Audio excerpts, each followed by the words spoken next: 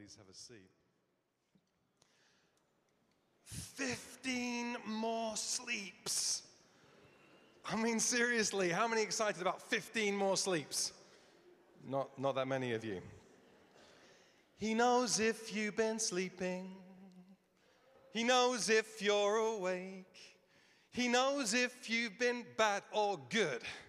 So be good for goodness sake. He's making a list. Do you know, I used to worry about the fact that he's making a list. You ever worried about the list thing? Do you know, when I was young, the list was really simple. You sent a list to Santa, and the list was whatever toy you wanted, whatever sports thing you wanted, whatever sweets you wanted, whatever stuff you wanted. And now the list is different, isn't it, if you're older? The list is buy tree. And then that's stressful, isn't it? Buying a tree. How many people think buying a tree is stressful? Like, buying a tree is stressful because you go and you never know whether the tree is going to look good because it's in a net. And then when it comes down, it's always got, you don't know whether it's been watered or not been watered, whether the pine leaves are going to stay there or they're not going to stay there, or it's going to be a disaster. And then there's the lights thing.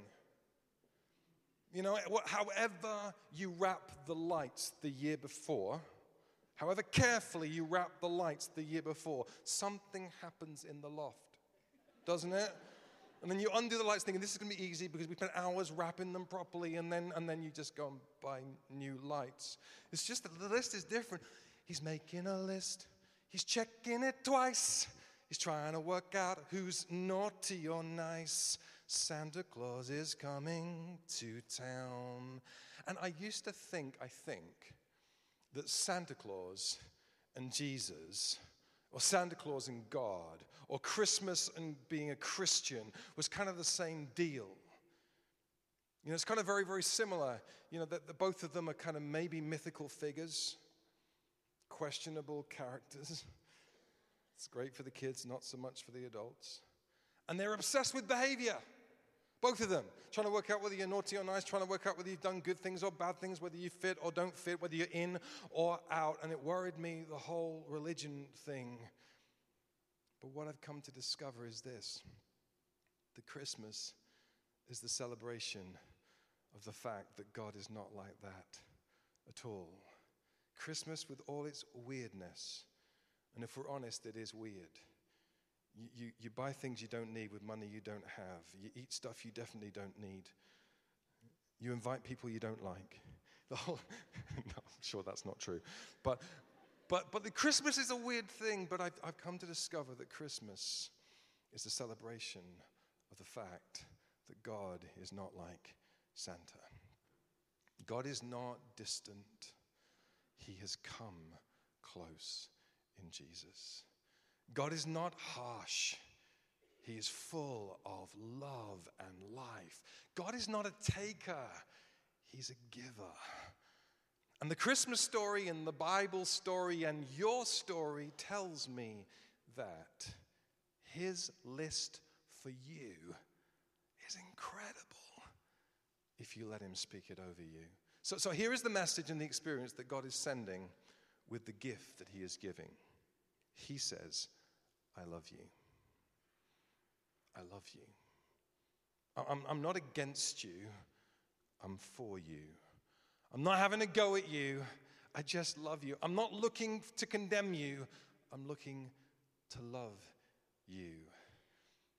And the gift, Jesus, the baby in the manger, grew up and then started to do things which were incredible, that aren't easily explained away, that look like the kind of things that God might do if he showed up on our planet. And he started to speak about God as if he knew God. And he started to bring hope into a world that was hopeless. His primary message was encapsulated by one statement that he spoke in front of a religious guy 2,000 years ago. He said this: "For God so loved the world that he gave his one and only Son, that whoever believes in him shall not die but have eternal life." God loves. He doesn't hate. He's not a hater, he's a lover. And he doesn't just love some people, the religious people, the people that have been not naughty but nice. He loves the whole world, every part of the world. And he gives because he loves. He's a giver, not a taker. And what he gives is the most precious thing that he has, his only son. That anybody, whatever you've done, whatever background you come from, whether you've ever been inside a church before, whether you've done good things or bad things, whether you're ashamed or not ashamed, whoever believes in him, that word means puts their trust in him, will not die, will not perish, but will live forever, will have eternal life. His gift of love for you is life. Now that's a gift. And I know this. I know that the way in which you experience love and the way I experience love is different because we're wired differently. If the lights were up and you could turn around and look at people around you, you'd know you were very different from the people around you. And you're wired differently and you're made differently. So you experience love differently. There is a very cool book out there. It's called The 5 Love Languages. And it's been so helpful for me to understand that not everyone is like me. Which is good, as a good thing, by the way. But this guy, he postures it like this. He says, some people, there are 5 different categories of people, which is a bit crass, but we'll go with it. There are 5 different categories of people. There are gift people. People who, there you go, somebody wants a gift for Christmas. There are gift people, people who love giving gifts and receiving gifts, and the way they experience love and they give love is because they like to give gifts. Some of you will be those kind of people. And then there are words people. Yes, people who like to receive words and love to be affirmed by words and will give words to people, kind, encouraging, giving words. And some people are time people. They're the people who love you just to sit with them and spend time with them and not be hurried. And they want to give that time to other people. There are service people. People who love to serve people and say, I love you, I want to serve you. And then there are touch people.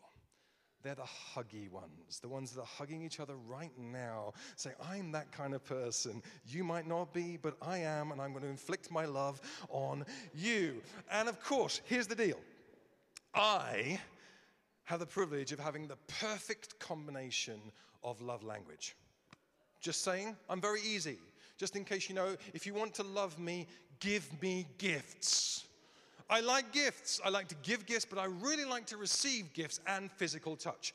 I'm a hugger. I like people to hug me and touch me, and sometimes I have to be careful with that. But I like touch, and I like gifts. I like both of those things, and I'm dead easy. Now, my wife is a nightmare.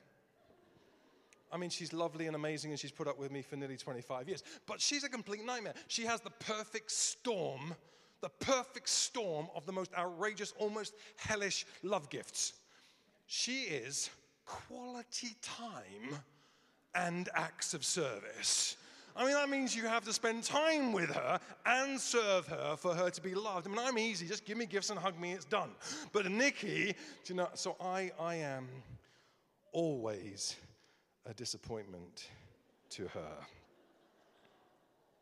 Here's the thing. God is not a disappointment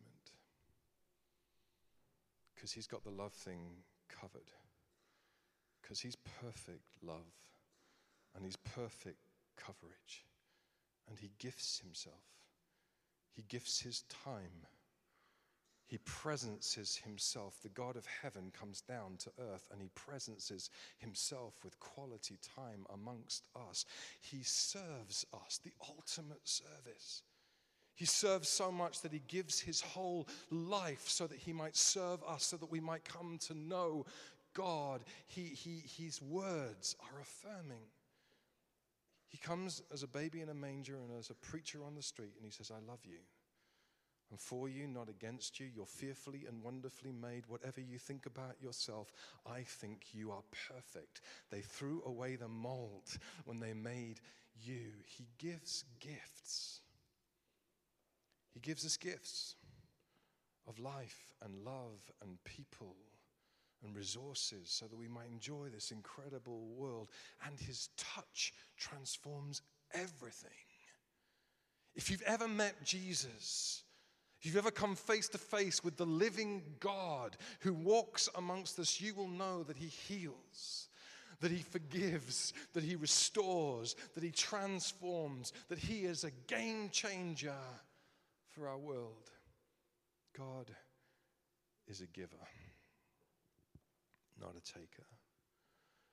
And Christmas is a celebration of giving, isn't it? We give. So this Christmas time, why don't we give? Why don't we give abundantly, above and beyond? And I don't just mean presents with sparkly paper around a tree that might be undone on Christmas Day. I mean, why don't we give of our time? People who are lonely, people who are lost, people who just need somebody to sit with them because they have no one to... Why don't we give of our forgiveness? People who are trapped, who did things to you they should never have done, but they'll never move on unless you offer forgiveness to them.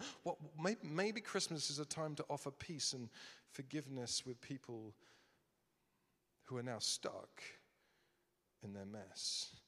Maybe encouragement. Maybe there's somebody you know that doesn't think highly enough of themselves, who this Christmas a note from you or a word from you or a phone call from you would change things for them. That's a gift, isn't it? But more than that, way more than that. Why don't this Christmas you receive the greatest gift that there was ever given? The gift of the love of God. Because that changes everything. Allow him to spend time with you.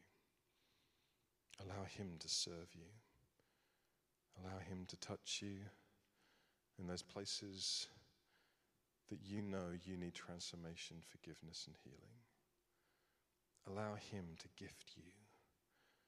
Allow him to speak. And everything gets changed. Everything gets changed. They tell me there are three stages of a man. Stage number one, they believe in Santa Claus. Stage number two, sometimes they stop believing in Santa Claus. Stage number three, they are Santa Claus. I think there may well be three stages of humanity as far as God is concerned. Stage number one, you believe in God. I'll tell you why you believe in God. You believe in God because you're hardwired to believe in God. You were made by a creator, and he made you with this God responder mechanism in your heart and life, so you're born believing in God. But there comes a moment, stage two, when you stop believing in God. You stop believing in God because all the noises out there, all the voices out there, a whole bunch of thinking out there, and some of the circumstances that you've experienced rails against that simple belief in God that you were born with, that is part of who you are. But stage number three, you know you need God. You come to a point where you know you need his love. You know you need his truth. You know you need his touch. You know you need his voice. You know you need his life. For God so loved the world that he gave his only Son, that whoever believes in him shall not die, but have eternal life. God is a giver. Receive his gift. I wonder if you'd pray with me.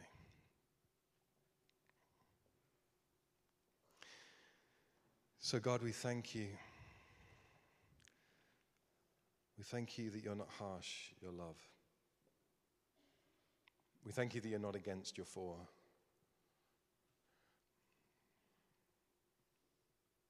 We thank you that you're not measuring us the whole time, you're loving us the whole time. And we invite you, even right now, this Christmas time, to invade our hearts, our minds, and our lives with the wonder of your love and the beauty of your life. Would that change things forever for us? We ask this in Jesus' name. Amen. We're going to remain seated for a moment, and we're going to reflect as the band sing to us a song that they've written, which is actually It's actually brilliant. It is brilliant. It's amazing. And the words will come up on the screen, and just follow along and listen to the Christmas truth being sung over you.